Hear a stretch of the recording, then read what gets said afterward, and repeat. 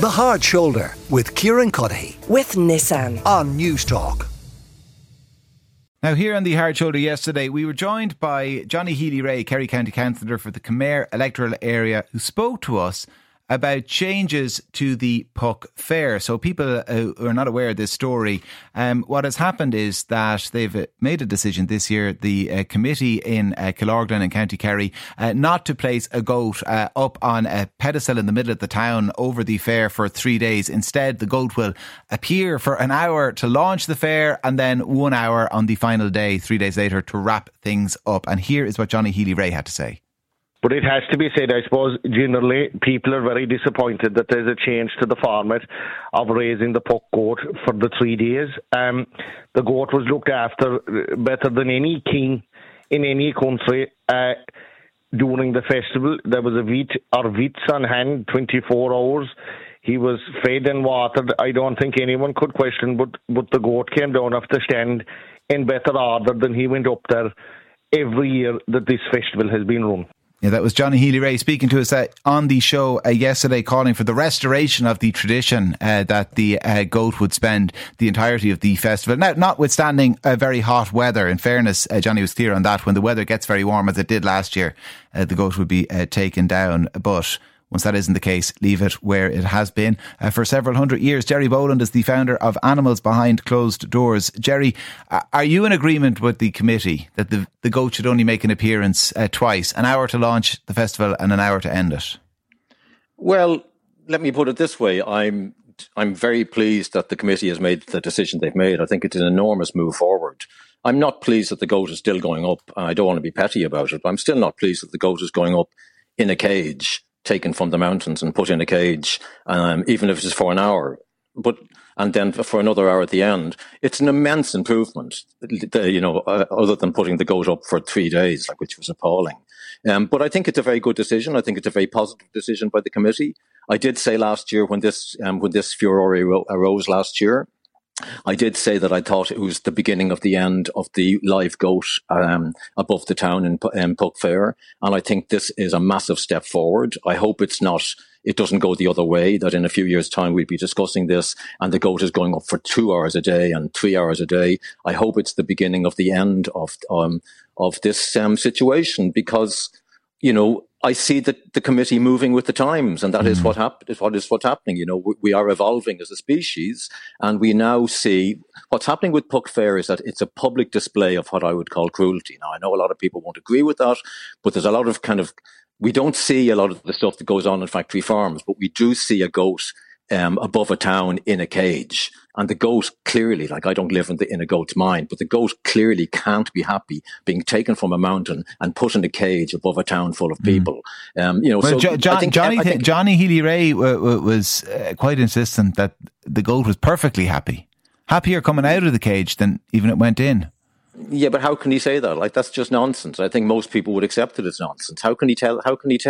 And the idea that you can take an animal from a mountain and put into a cage, say for instance, for the sake of argument, Kieran, that we put you in a cage for 3 days above the town, at least you wouldn't be happy about it, but at least we could say, Kieran, this is what we're doing for the next 3 days. Can you live with that? And you'd say, okay, I'll do it. How much are you paying me or whatever? But we can't tell the goat what's happening. The goat is completely confused and bewildered and doesn't know what's going on and is probably terrified. Again, I can't guarantee it's terrified, but to say that the goat is in better nick 3 days after being above a town in a cage than when it went up is just pure nonsense. And I'm sure Johnny Healy Rae even knows that. But are you not kind of anthropomorphizing a goat there? I mean, if it has food and water, I think was Johnny's argument, what more does it want?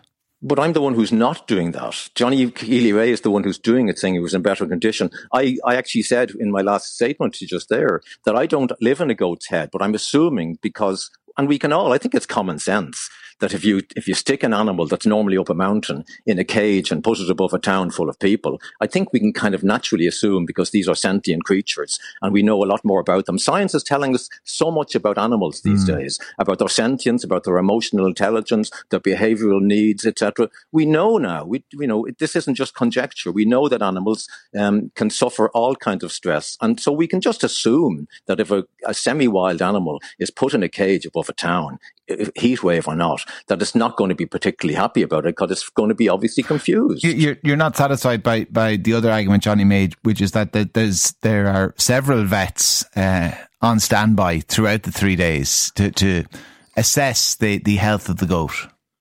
Well, let me answer it this way. There are several vets who, assess the health and well-being of pigs on pig farms who never see the light of day. 3.5 million of them every year. There are several vets, in fact, more than several vets, who oversee the welfare, so-called, of 70 million chickens who never see the light of day and who are slaughtered at 38, 39 days of age. And they get to tick the green light. So, no, I don't buy that argument at all. I'm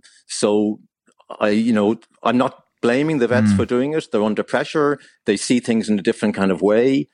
But as far as I'm concerned, the whole thing is to do with the general kind of commodification of animals. Most people would agree with you on the text line, Gerry, and most people I think yesterday as well who got in touch when we were speaking to Johnny would be in agreement with your point of view. One listener says animals are sentient, they feel pain, they feel pain, fear and confusion. Somebody else says the noise from the tannoys can be heard 3 kilometres away and the goat is directly above them. Utter joke, and it brings shame and embarrassment to the country. And somebody else making a similar argument or a similar hypothetical to the one you just made, put Healy Rae in the cage and see how he feels after 3 days. But Gerry, what then do you say to people who cherish the tradition nonetheless? Well, I think it's possible to cherish traditions and move with the times. Like, there are lots of traditions that we've, abandoned a long time ago because, we couldn't just do it any longer. So we do move on, and, we can't ignore the fact that science and our own common sense is telling us a lot more about animals than we ever thought before. So we can't just ignore that and say, well, this is a tradition, we're going to do it, because like for centuries they've been throwing goats out of steeples in Spain, and that kind of thing is beginning to stop now because it was tradition. We have done tremendously awful things to animals over the years for tradition. And I do think that again, just to say what I said at the beginning, I think it's a really positive move. But should they go further and forget? Just leave the wild goats up the mountain. If you want, I'm sure there's a goat farm. If you want, bring a goat from the farm into town for 10 minutes. I think bring creativity into it. I think there are other ways of celebrating the tradition and the history of the goat and Puck Fair other than having a live animal up there. I think there are lots of different kind of exhibitions they could do. There are loads of different things they could do if they put their minds to it. And I'm sure they will, because this isn't going to go away as an issue. And if they do, in the next couple of years, start to put the goat up for 2 or 3 hours, it's going to come all at them again. And in fairness, they don't want that. They didn't like that publicity last year, and understandably, they want to have a nice family festival, which is not plagued by what happened last year. And I think they've made a really positive move. Most of the text, as I say, in agreement with you, but I want to put one for balance that is in disagreement. This is mental. Going by what Gerry says, we shouldn't put leads on dogs because they wouldn't agree with it. Yeah, but you're always going to get people, making those kind of points. I'm just trying to talk in a kind of common sense kind of way. I think most people are compassionate.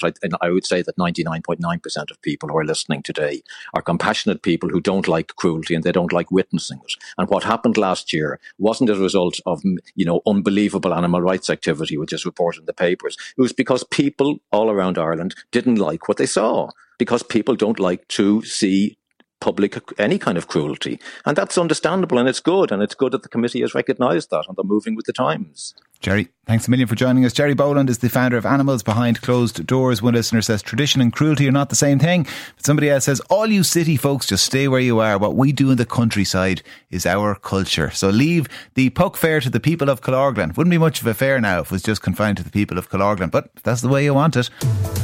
The Hard Shoulder with Kieran with Nissan. Weekdays from 4 on News Talk.